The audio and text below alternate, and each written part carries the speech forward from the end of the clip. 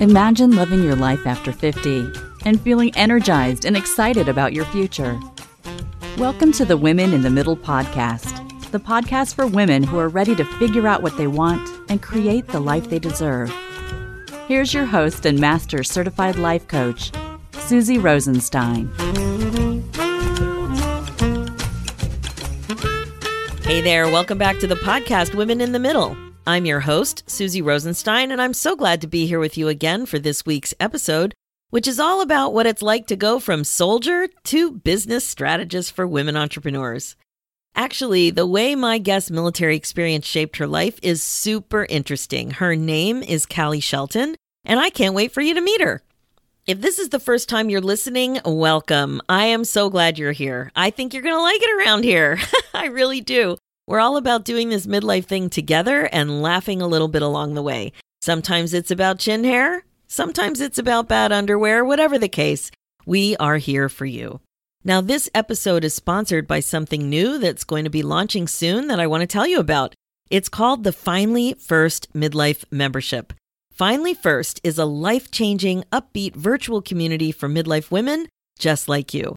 You can make this your favorite one-stop shop for all of the midlife coaching, mindfulness, and guidance you need from me, Susie Rosenstein, your Master Certified Life Coach. As you may know, I trained at the Life Coach School, where I'm also an instructor, and I am super confident about how I can help you create the future that you want.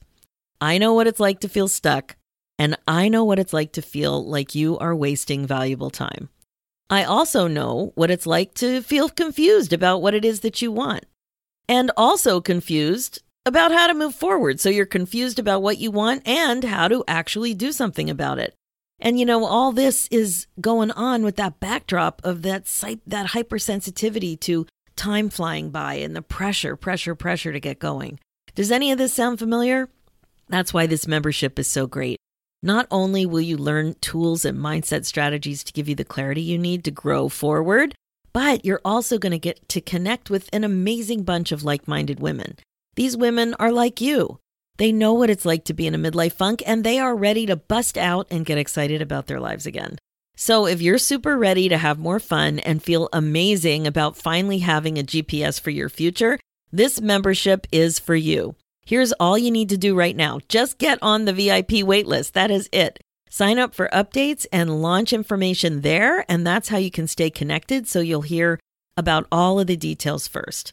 The Finally First Midlife Membership is here to help you put yourself first and get the midlife support and community that you've been looking for.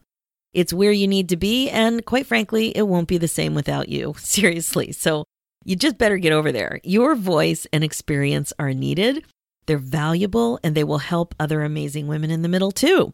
So head over to www.coachwithsusie.com/membership and sign up for the waitlist now so you're in the loop and don't miss a thing. You never know. It is usually a pretty good idea to get on a waitlist like this, right? I'm just saying. Sometimes there's surprises. Okay, let's dive in. As I mentioned, I have someone really interesting for you to meet. I met her because she was one of my business coaches in a business mastermind I was in recently. One day she mentioned her military experience in terms of the lessons that she learned that helped her in business and life. And I knew that she would make a great podcast guest. As I mentioned, her name is Kalvina Shelton. She's a business strategist and launch coach partnering with multi-passionate service-based women entrepreneurs that are transitioning from corporate back into full-time BOW CEOs. Kalvina went from soldier to engineer to project manager to business strategist for service-based women entrepreneurs. She noticed that leadership was a common theme throughout her careers. To be more exact, she became conscious of empowering leadership. What this means is that her intent is to build other leaders. That's her jam. She helps women make the transition from corporate burnout to more aligned and profitable businesses. As Callie puts it, the integration of the spiritual and practical is the foundation of her work. Her goal is to help women to navigate the online space by planning strategically, launching sanely, and leading consciously, all while walking more fully in their authority and divine power. This mission perpetuates a new paradigm where women live and leave a legacy of boundless abundance. Please enjoy this interview. Hi, Callie. Thanks so much for joining me today on the Women in the Middle podcast. Hi, Susie. I'm so excited to be here with you today. Awesome. So one of the reasons I was so excited to talk to you was I haven't talked to anybody yet who had a background in the military. And I just find that so interesting because when I met you through a business mastermind type of experience. And I could tell that your guidance and your wisdom was coming from a little bit of a different place. And I picked up on it and I thought, ooh, I need to talk to her some more. Interesting. Absolutely. So tell me a little bit about that decision to go into the military where you were younger. And then we're going to talk about how it's affected your life. So what was that like for you being so young and making such a decision like that? Well, I was getting out of high school and I asked myself, okay, are we going to do this college thing? And of course, you ask yourself before you're graduating. However, I hadn't really made the decision. So I had applied to a few schools, got in, tried a semester that did not work out well for me. And my mother said, okay, you got to do something. Like, what you can't do is be here and just work. Because I dropped out of school. Then I just was home and working. And my mom was like, okay, this isn't it for you. And I was like, yeah, I know, but I don't know what else to do. I come from a military family, mind you. My father was in the Navy. I have uncles and aunts and cousins who were sailors, soldiers, Marines. So I really come from a military service family. And so I was in JRTC when I was in high school. So it's interesting that I kind of avoided the decision for so long.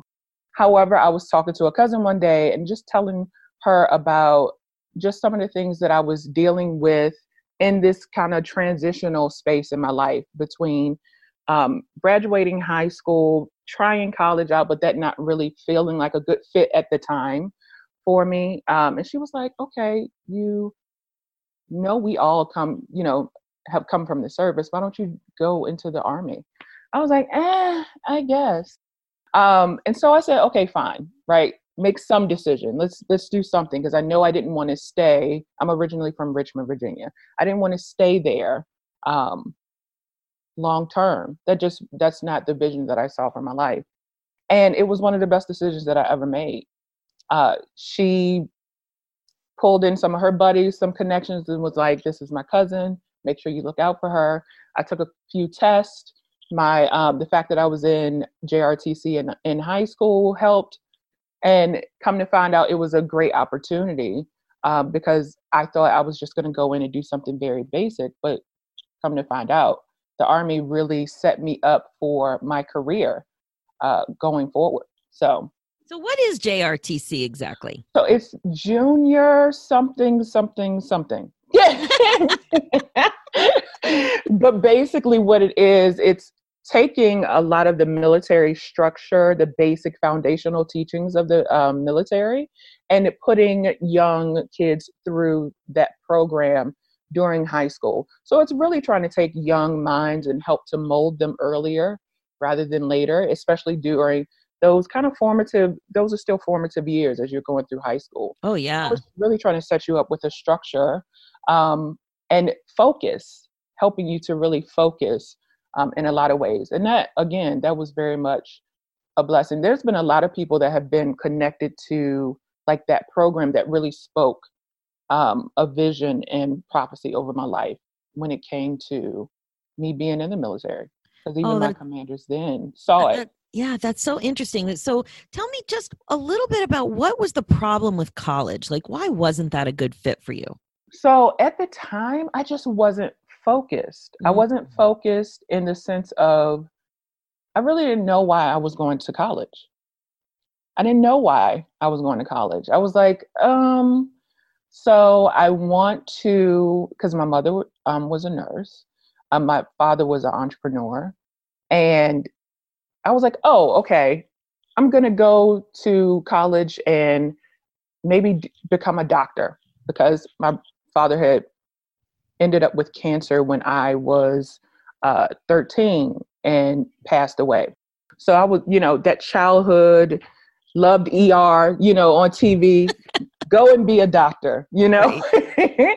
So like I had these grandiose types of visions, but still no true, no true blue focus of what it is that I was going to college to do other than have a really good time.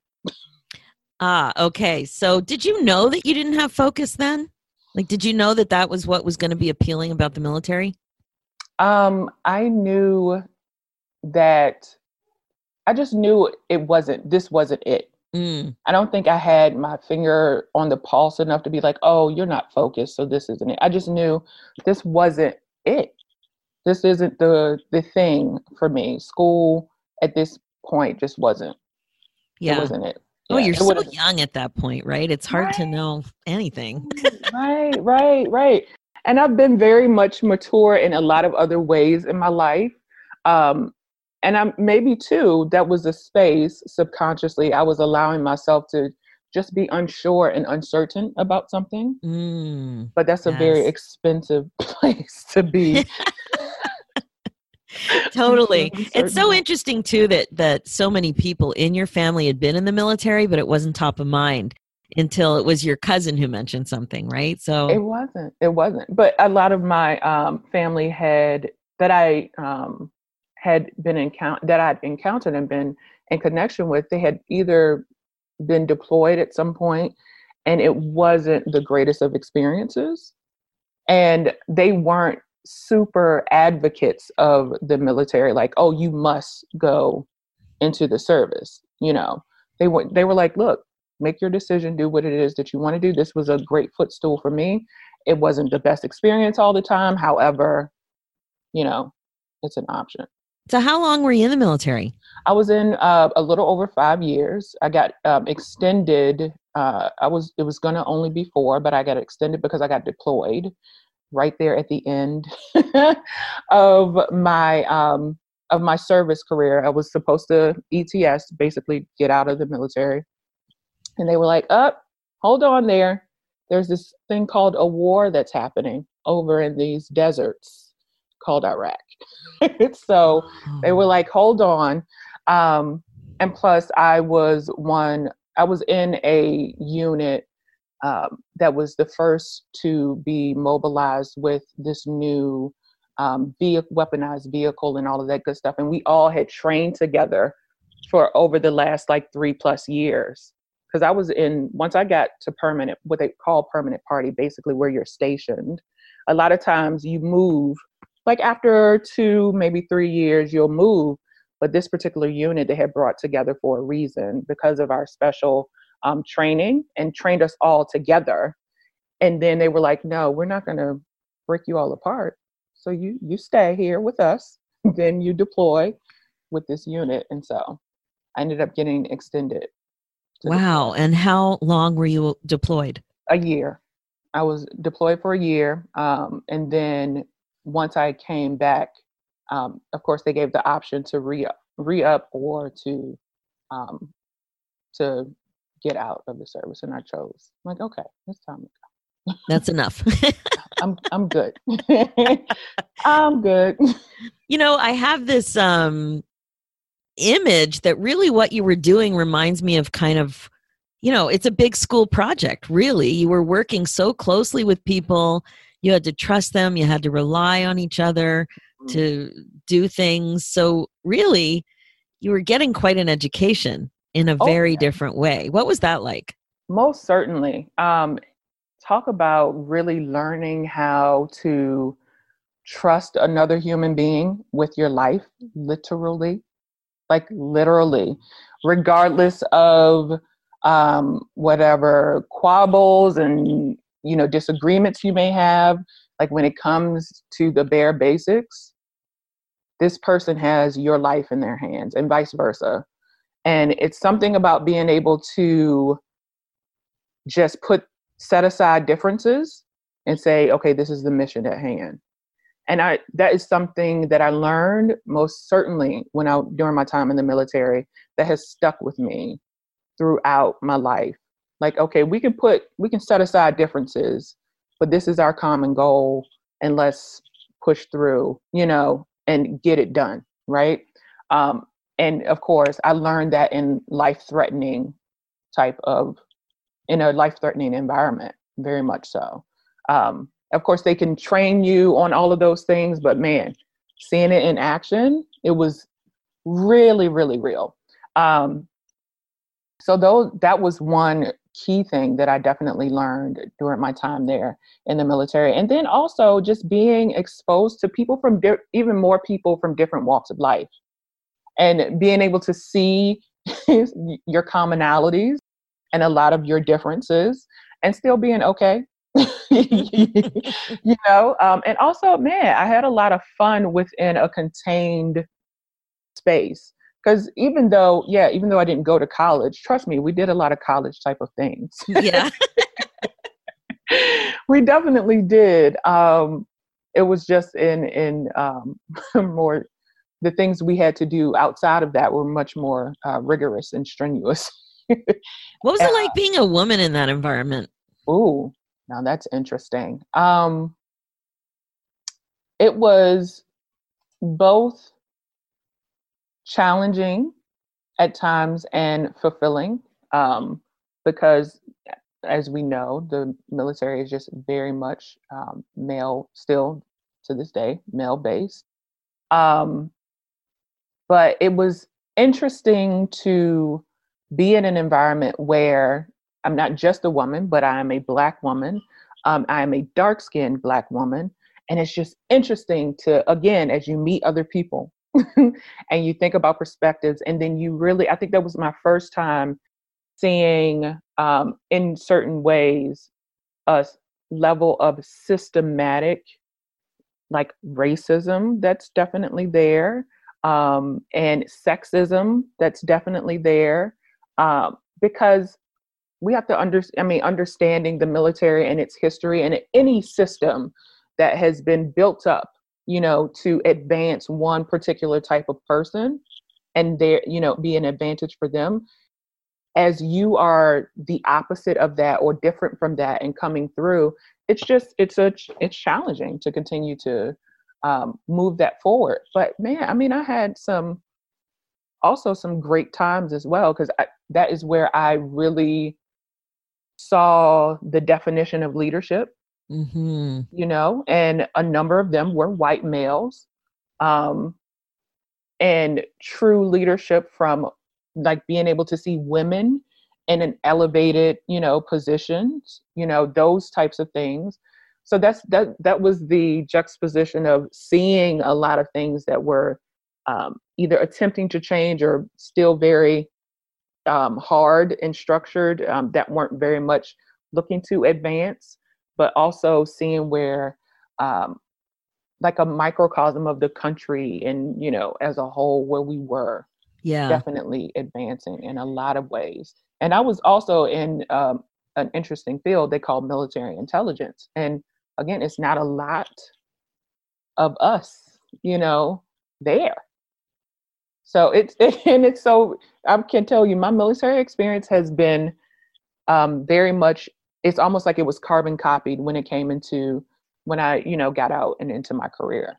Well, that's what I'm really interested in. So on the podcast, I really love to zone in on transition points, because what typically happens is women in the middle are, I call it a midlife funk, and we get all funky, and it's time for a big transition and a time for a change, because we start to feel like, well, there's got to be more. Is this all there is? That sort of thing, right? And I've noticed a lot of similarity with young adults in their 20s, also hitting kind of a midlife funk and not in midlife, because really what we're talking about is not just age, but also stage.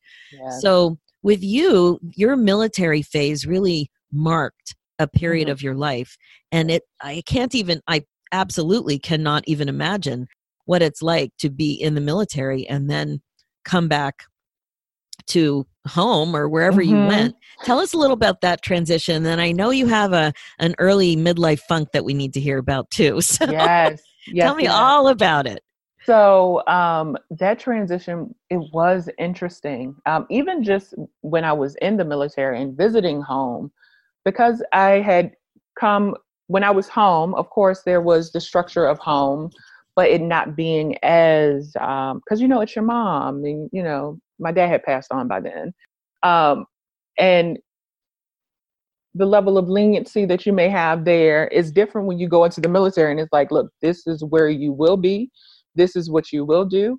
So I really had changed, and coming back into what one might call my old pond, I felt like a little fish out of water, but also it was comforting to be with, old friends who were still there and how they had advanced in their life, and just experiencing that world as a different person. So that was very interesting. So the transition of getting out of the military, and like I said, it was not long after I had deployed, and I was a gunner, meaning I was standing on back of trucks with big weapons. On top of the fact that I was military, doing an analyst job. So I had some very, very unique experiences. I Very can't even imagine, like you're a major badass and then you're coming back into a much quieter, calmer situation at home. yes, very, very, very much so. And that is, I'm sure, a lot of veterans will tell you that is the harder part, is because you're not. Is a certain level of readiness that you are mentally and even physically, and I think physiologically, that you are when you're in um, a war, of course, a war situation, but also even when you're just in the military, because you never know, you could get called up at any time because, hey, 9/11, that's exactly what happened. Mm, And so it's interesting. It's an interesting transition to learn how to focus that energy in a different way and then place it in a world that isn't so familiar with how to best handle you, which is why I think I ended up in a job where I was still working with military people, because mm. they understood my language, my jargon. I understood their life. So when Did you I look got, for that? Did you look for that specifically? I did, because I actually thought about it as I was starting to transition Mm-hmm. out of the military. And I want to say what happened then is my passion for people was also very much grounded and rooted during my time there. I wanted to still be connected to the mission. I wanted to still help support the soldiers and the airmen and the Marines, right? Um, that were still in action, right? Because it wasn't over, obviously, when I left. So I was still very invested. I just didn't want to do it in that way again. Right. So I specifically looked for a position where I could be of service in some sort of way and be a voice as well. Now, Yeah. did you have specific training that gave you a job title, a Um, certain kind of credential yeah, at that point? yeah, yeah. So there's so many trainings that you can go through in the military. First off, just what you are trained for with your job. And again, very blessed. I had a specialized MOS, which is like basically like your job title. What they train you go, it's like you go to school. I went to, Yeah. you know, definitely went to school um, for my specialization.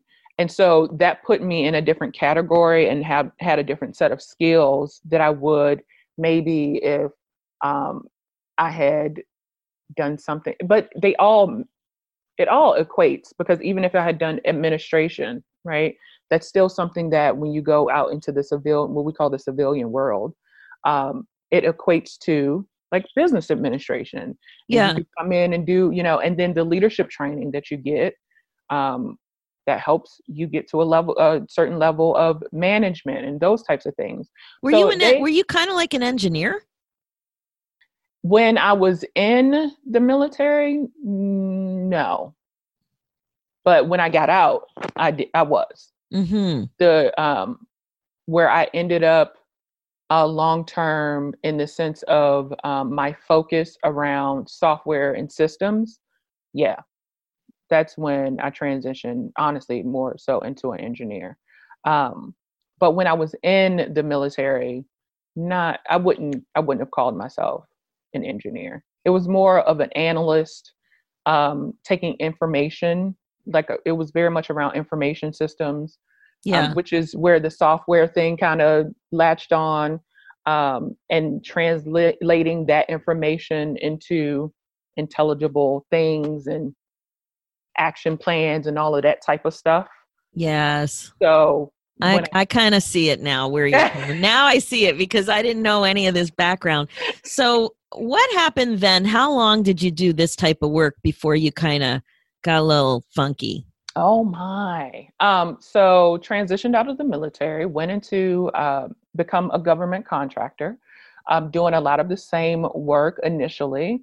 Then eventually really found my place where, like I said, the software systems piece was really important, but how it related to end users and them using it and making sure that those who we were saying that we were empowering, that we actually were. Mm-hmm. And so, yeah, their voices actually being heard and translated back into the things that we were, the softwares and the tools that we were creating. So I did that for, about 10, 15 years. Yeah. As a whole, but when it really, my funk started probably about like around my early 30s, mm-hmm. where I felt like, okay, what's happened? What's happening here? Because mama, you should be good. Because by that time, like I said, very much blessed by the experience that I had before and the experience that I had in my career outside, of the military and being in government service. I had those ladders I was climbing. Yeah. And the promotions were coming, the salary increases were coming, like without question, still doing the work there and being impactful in a lot of ways. Purchased my first house, then it was like, oh, I can purchase another house. Oh, they're still okay. Let's do that. We'll turn that into a rental property. But I think where I knew something was going on, I had purchased my first house. I was in my first house probably about 8 or 9 months. And I was like, I don't want to be here. I remember telling my cousin, I was like, I just bought this house. How am I thinking about selling this house? Because an opportunity had presented itself for me to go to Miami and work, on a contract there. And that was so intriguing to me because it was just a change. I had gotten to a space like I felt like I needed a change. And this was something that I didn't understand about myself, that I like shaking it up a little bit, staying stagnant in one place may not necessarily serve me. Yeah, and a house is really putting down roots. Ooh, and I think that was a trigger. Yeah. So it's funny because sometimes a wake-up call doesn't look like a wake-up call. It doesn't. Right? Having a house, buying a house is a huge accomplishment for so many of us. And you were so young when you did it. Right. But it shook you up. It did. Yeah. It did wholeheartedly, because it was before I had turned 30. I bought my first house. That wasn't something that my parents had done. The house that I grew up in was inherited from my father's parents. And, things had happened and we ended up having to move out of that home. So like that wasn't a thing, right? It's huge. I wasn't even thinking about it at that age. Like it wasn't anywhere near a realm of possibility for me. So that's really something. And this is the thing. I wasn't an anomaly. I was like almost one of the last ones in my friend group to purchase a home. Wow. We were all, like, and I was like, oh, wait, y'all buying a house? Let me get a house. Oh, is this what we're doing now? We're buying houses? Fine. Okay. I'll find me one and I'll buy one. Like, what is this life? And so that was the thing, we had all, and that was another note. I noticed that all of us were kind of in that same cycle. Like, we've done well for ourselves. We're making great money. We are very much trusted in our careers and in our fields. We have material things that look like success. Anybody looking from the outside in would be like, and what's wrong with you? Yeah, things are looking pretty good from the outside. So what did you start to notice? The Miami thing looked really good and that created a conflict. Yeah. What else did you notice? The Miami thing looked really good. And I went, I thought the change of scenery would do it. Right. But I ended up only being there for a year and was like, okay, I got to come back, but it's interesting. I think it's very interesting how things can come up in your life and present itself. Because there were some things that happened on that contract that like kept us out of work. We were still being paid though. Again, blessing, grace, favor, always over my life. But it was a time for me to sit and reflect of like, okay, is this what you want to be doing? Like, are you in the right place? It's like those moments would come of, is this what God has led you to do? And are you really listening, or are you just going with the flow? And the autopilot thinking and spinning and, just doing stuff, it really can take over. Yeah. I noticed I was doing that for 15 years because I was in pretty much of a chaotic blur of having children and buying that first house, getting married. Like it's pretty chaotic there for a while. And This is a really common thing in midlife. Like you definitely started your focused, serious professional life earlier than many people do. Right. And that's why I think the midlife funk is really a stage and not an age. It's like you kind of stepped on the gas there when you went into the military. You got exceptionally prepared and qualified and skilled, had no trouble getting on a professional career path. And there you were. Much. Right. Exactly. And I honestly, I think my funk lasted probably about 6 or 7 years. Oh yeah. Mine was 5. Easy, right? Yeah. Oh yeah. And just trying to find other things that would fill it. And so you were asking like, what were some of the signs? Some of the signs were, well, I always thought that I was very much an extroverted person. Again, I think a part of it is not knowing yourself. I had always been in areas where I wasn't necessarily focused on me, but I may have been focused very much on someone else, right? Or the mission, or taking care of someone, right? Which is very interesting. And so I didn't know as much about myself as one could, should, would if given the opportunity. So when I had those pockets of silence, I was like, ooh, this don't feel good. I don't know if I like this. Wow, but I can see the threads. Like I don't know that you saw them at that time because I didn't see this when I was going through this funky phase, but the threads of what you're passionate about are there. So the leadership, you were always attracted to leadership. You thrived in that situation. You were very attracted and passionate about service, although you needed a break and you needed a bit of time to reflect inward. Yeah. You liked structure. You liked focus. So I can see it because I know you now. I didn't know you then. Right. But what was it that kind of gave you the clarity to do the next thing?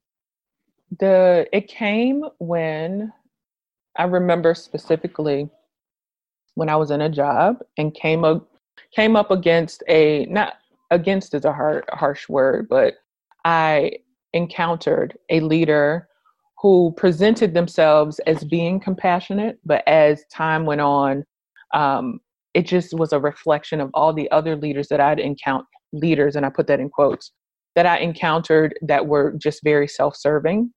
And that I know, just really, it was something that I had noticed over my career and things of that nature, but it's like it just became so very clear. Like, this is something I've been saying a lot. Like, even when I was a young little private, it was like, it's about respecting those who help you to move things forward. So like that servant leadership, and I had gotten introduced to this project management concept called Agile, but it's very servant leadership focused. And I had never heard it from that perspective before. And that's something I really latched on to. So, my experience with being that type of servant leader. And so I come up against this, encountered this leader who was just that culmination of manipulation in a way that was very self-serving, and just not interested in pouring into people so that the people who were there to help move the mission and the vision forward, like it was more about like dragging them down, and it started to, like, people really were coming into their workspace like on edge. Right. Who can be productive? Who can be their best selves in that type of environment? No one. I don't care what type of face or facade you put on. You are not coming to the table. I'm not getting all of you if you feel stifled and like always at, up at arms, and like anything that I might say or do might get a snap from you, exactly. or some type of underhanded snap. So I encountered that environment that was becoming the work environment, and me being who I am, at that time, the way that I spoke up had become more polished, because I was usually the more opinionated, like, this is some bullshit. Look, young Private Shelton was very much this makes no sense. Why are we fucking doing this? Project manager Shelton is more like, maybe this isn't the best approach, and we can discuss this, at a later date. But let's go ahead and stay focused here so that we can have an action that we can move forward with. I think everybody would be good with that. Yes? Great. So my approach was different. And I was willing to then literally have that conversation and say, hey there, friend. But knowing, so that happened. And because when you're the person who's willing to have that conversation, it's not always met with, oh my gosh, I didn't even think about it that way. And no, I'm leaders so like glad. that typically they're not asking for feedback. They are not, even though they say they are. And it was so funny. That's exactly who he was. He was like, oh, just let me know, open door policy and this, and would even ask. And something I would always say, and my colleagues would say, if you don't want to know the truth, don't ask Kalvina. Don't ask her. It's best to just let it be. And my friends have said that as well. So that was, I feel like, was the straw of like, this isn't the environment where I can make the most change that I feel called to do. And because of that, I said, okay, there's another place. And so it's what's funny, again, I've had, like I said, these moments of like sitting down, quiet moments, because before I had that job, I was working for a software development company. Contracts don't always go well and don't come in when you expect. And we had gotten to a point where we were getting ready to need to release our, C-level leadership, and I was right there before C-level. So I was like that middle manager, Mm-hmm. and they were like, it's not happening, Kalvina. So we're going to have to let you go. So I had gotten laid off, and I said, okay, this is going to be it. I'm just going to go ahead and be more focused on this business that I feel like I'm called to do. But I got scared, and I applied for a job like about 3 months later, because I was So like, the business you got called to do was an idea about being an entrepreneur? It was very much about becoming an entrepreneur and taking that thing that has been buzzing in me about conscious leadership, about really bringing some of the corporate structures into entrepreneurship. Right. You know what I mean? Because we cast away, I was guilty of it at a point too, of like, oh, these corporate chains set us free, and you get rid of all of the structure and all of the discipline that's so required. Yeah, and you're attracted to it. So trying to figure out a way to bring it all together, but it's so common to be afraid of being an entrepreneur and to take a leap. Right. I'm sure, so many of us have experienced that. It's scary. It's so scary. It's so scary. So I had done that, and I was like, okay. And I applied for a job, got the job.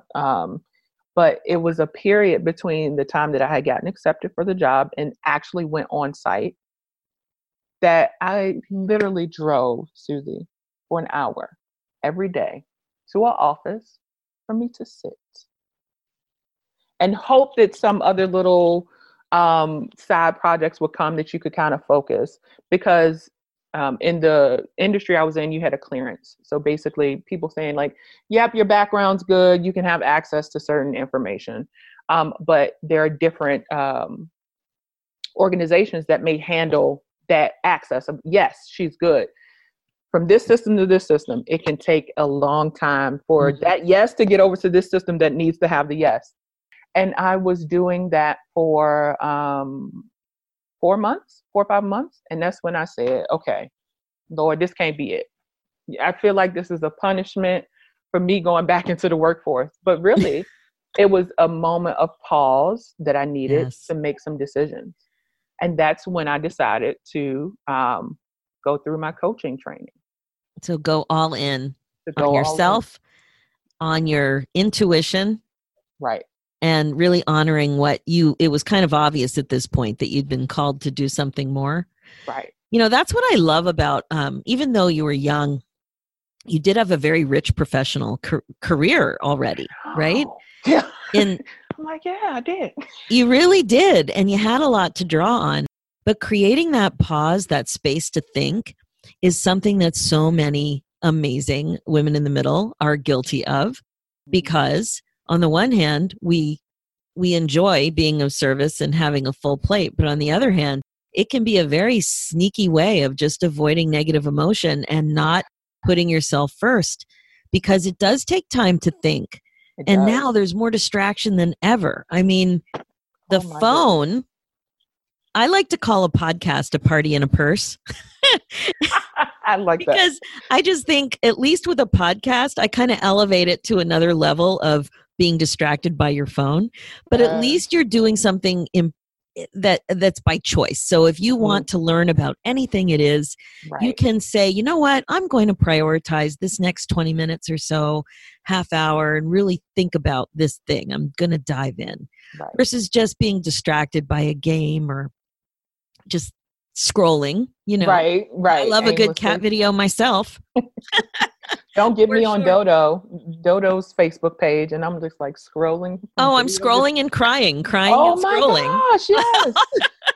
I think I watched a bunch of those yesterday, the dog rescues. Oh my God. Oh my gosh. I know, I really go in deep on those, but you hit the nail on the head with not allowing ourselves, just keeping ourselves so busy that we are distracted and acting on a superficial level. No focus. It's the opposite of focus. No thinking about what we want. And a lot of times what we want is something more meaningful than what we're doing, yet we're not even allowing ourselves to go there. That's it. That's so it. And what's another interesting thing about that is sometimes even when you're in that space and that time, you don't see it as the gift that it is. Exactly. And and although I had made some very I made some very major decisions that really pushed me forward in what I'm doing today, I think they were pockets of awareness. Like, okay, I need to. It still was a little bit of that striving of doing. So, all right, I got to do something different. This isn't it. So it's got to be something else. And having a moment of being like, well, I mean, you've wanted to do some form of coaching, but my resistance was being called a coach, because at that time the coaching industry had turned into this like, ugh, a coach. And so it was so many little things, but it was a small pocket of like, okay, make this decision because this is the right one moving you forward. However, still being clouded by being resentful by the fact that I was taking this hour-long drive. I didn't see it. I really didn't see it for the beauty that it was until after I had gotten on contract and was like, I would love that hour-long drive to listen to my podcast and my audiobooks and to go to a place where it was actually quiet and I could focus on what I wanted to be doing to help to advance myself. Like, it's so interesting of where I was even on my journey of understanding myself and on my spiritual journey at that time.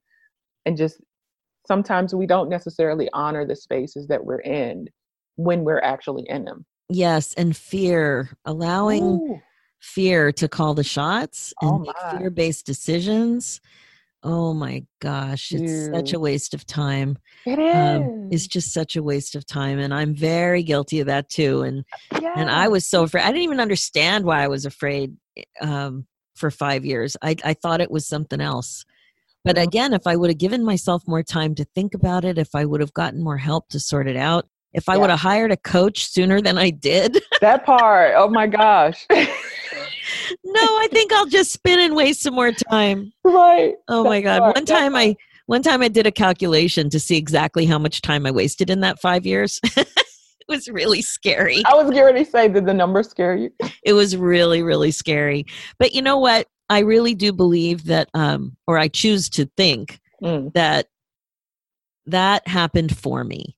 You know? Yes. Oh, yes. And that being stuck for that long, being confused about fear, understanding how much fear prevented me from not only being fulfilled, but for helping the people that I feel called to help, right? Come on. Yes. Yeah. So all of your experience is too, all of them, that stupid drive, that weird contract, the Miami thing, the house, the military, the deployment, all of it, right? It really happened for you because what you're doing now seems to be, it's kind of like it was all wrapped up in a pretty package to what you're doing now.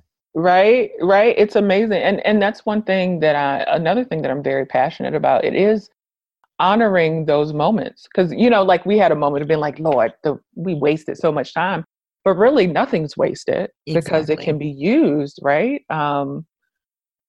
Now you can come from the perspective and understanding of being in a space where you may be getting ready to make a decision and you know that it's based and rooted in fear. And you can tell a client like, sis, wait, now, where is this really coming from?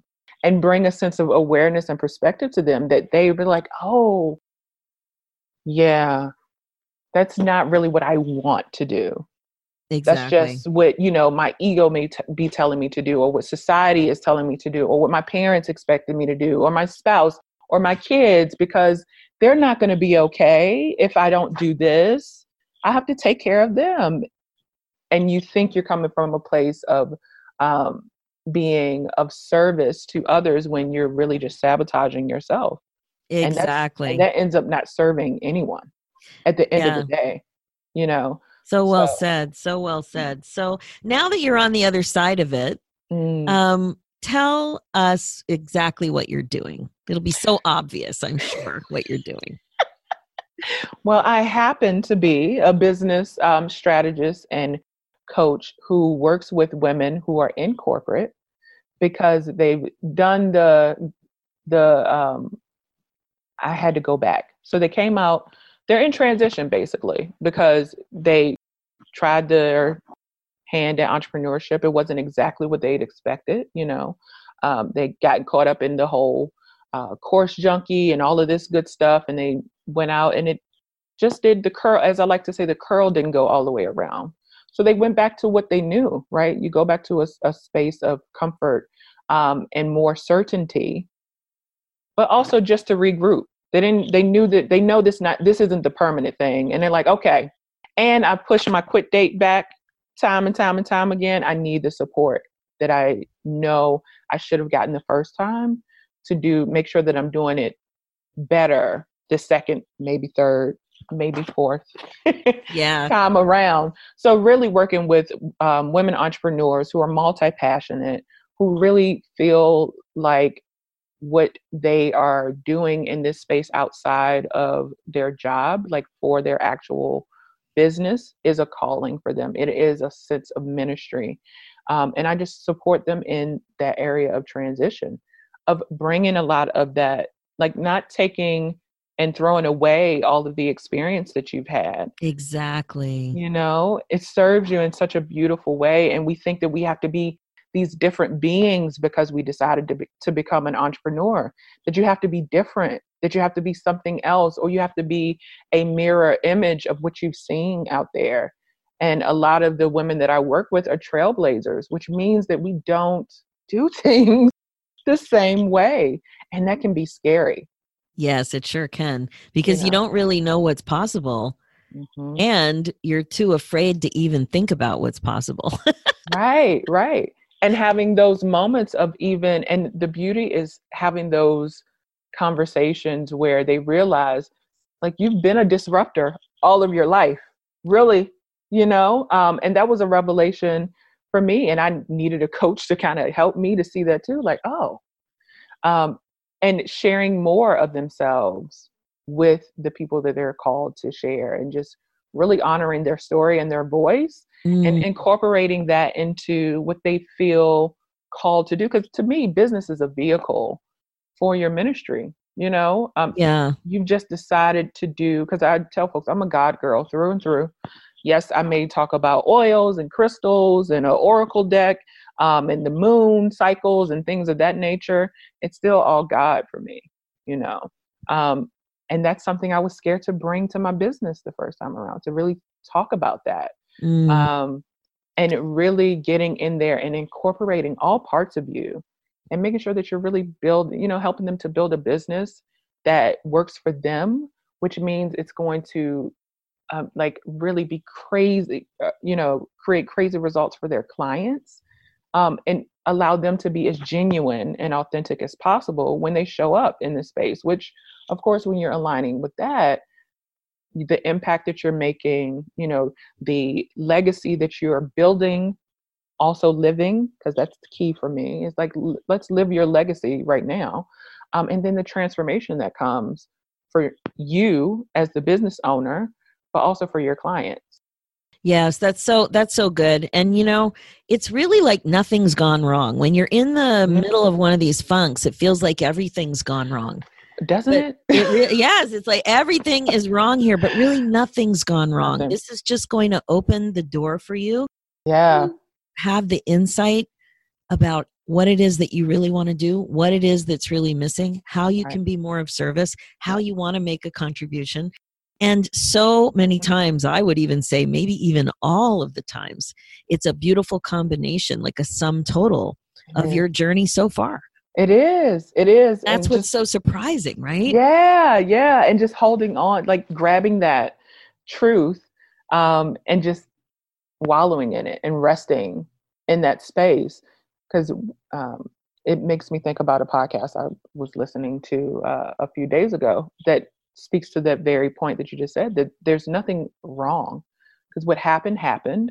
Okay, how can I honor that? And how can I bring the wisdom, a meditation that I love to do that helps me to ground and really center, is about allowing yourself to be in the now, releasing what happened, the pain of what happened, but bringing forth the wisdom.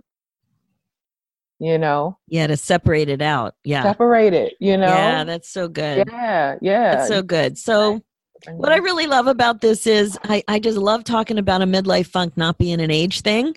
Yes. But I would like to welcome you in a few years when you're truly a midlife woman. I want to welcome you in because you're kind of a woman in the middle now, a little early because of all this shit that went down. Yes. It's all good. It's all good. We're here for you. Thank you. I appreciate the support. So tell us, please, how we can get a hold of you, or if you have something, a website or a freebie. What do you have that people, I'm sure the listeners are going to want to grab? Yes. So I do have a website. You can find me at The Lit Liberation, and that's THELIT Liberation, LIBERATION. That's a mouthful, right? .com. It's okay. I'm going to definitely have the link in the show notes. Because it really is about liberating your legacy, your impact, and your transformation.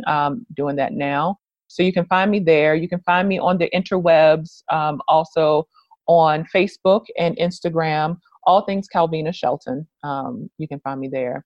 And I have a Facebook group called the After Five Society, where we talk all things about transitioning and launching and spiritual, like all the stuff that's interesting to me that I happen to have. You know, they're like, oh, me too. I'm like, come on in the room. It's a great community of women that I love being of service to. So. Oh, I love that. And Callie, it's really been a pleasure talking to you because really what you've done is what so many women in the middle want to do, but the path is unclear. The journey is scary. There's really not an appreciation for that, the idea that you're actually on the right track. Yeah. You just need to give yourself more time to think about it and get in the communities that can help you think about it. Exactly. You know, so many of us are just not connected.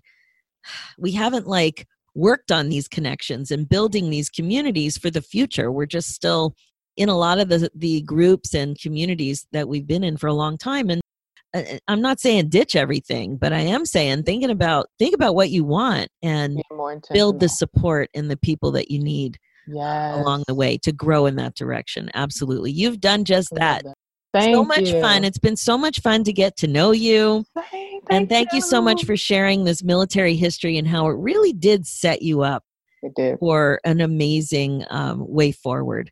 It's been so good. So thanks so much, Callie. I look forward to talking to you soon. Awesome. Thank you, Susie. It's been a pleasure. Well, that's it for this episode. Callie shared a lot we can learn from, right? Like we've heard so often now with other guests, Callie had to learn to trust herself about being in a funk.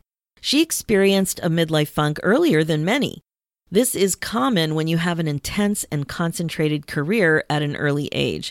That's why I always say that midlife funk is really about age and stage, not just age. She felt that discomfort and she trusted it. She wasn't in alignment, something was off, and she was right. It's so, so good. Okay, my friend, this is something that you can do too. You really have to focus on that feeling of discomfort. Notice those whispers that something is off. Something is just not right. There could be more. There is more. And that's really where it starts. It's noticing that discomfort, noticing that you are feeling a little funky and remembering that you can do something about it. Just think of us. Think of being an amazing woman in the middle who knows how to get help. You can start right here with my free Facebook group or any of the services that I offer. So here are all the details because as you know, my focus as a midlife coach is to help you get excited about your life again. Being the queen of your brain domain is the best way to be.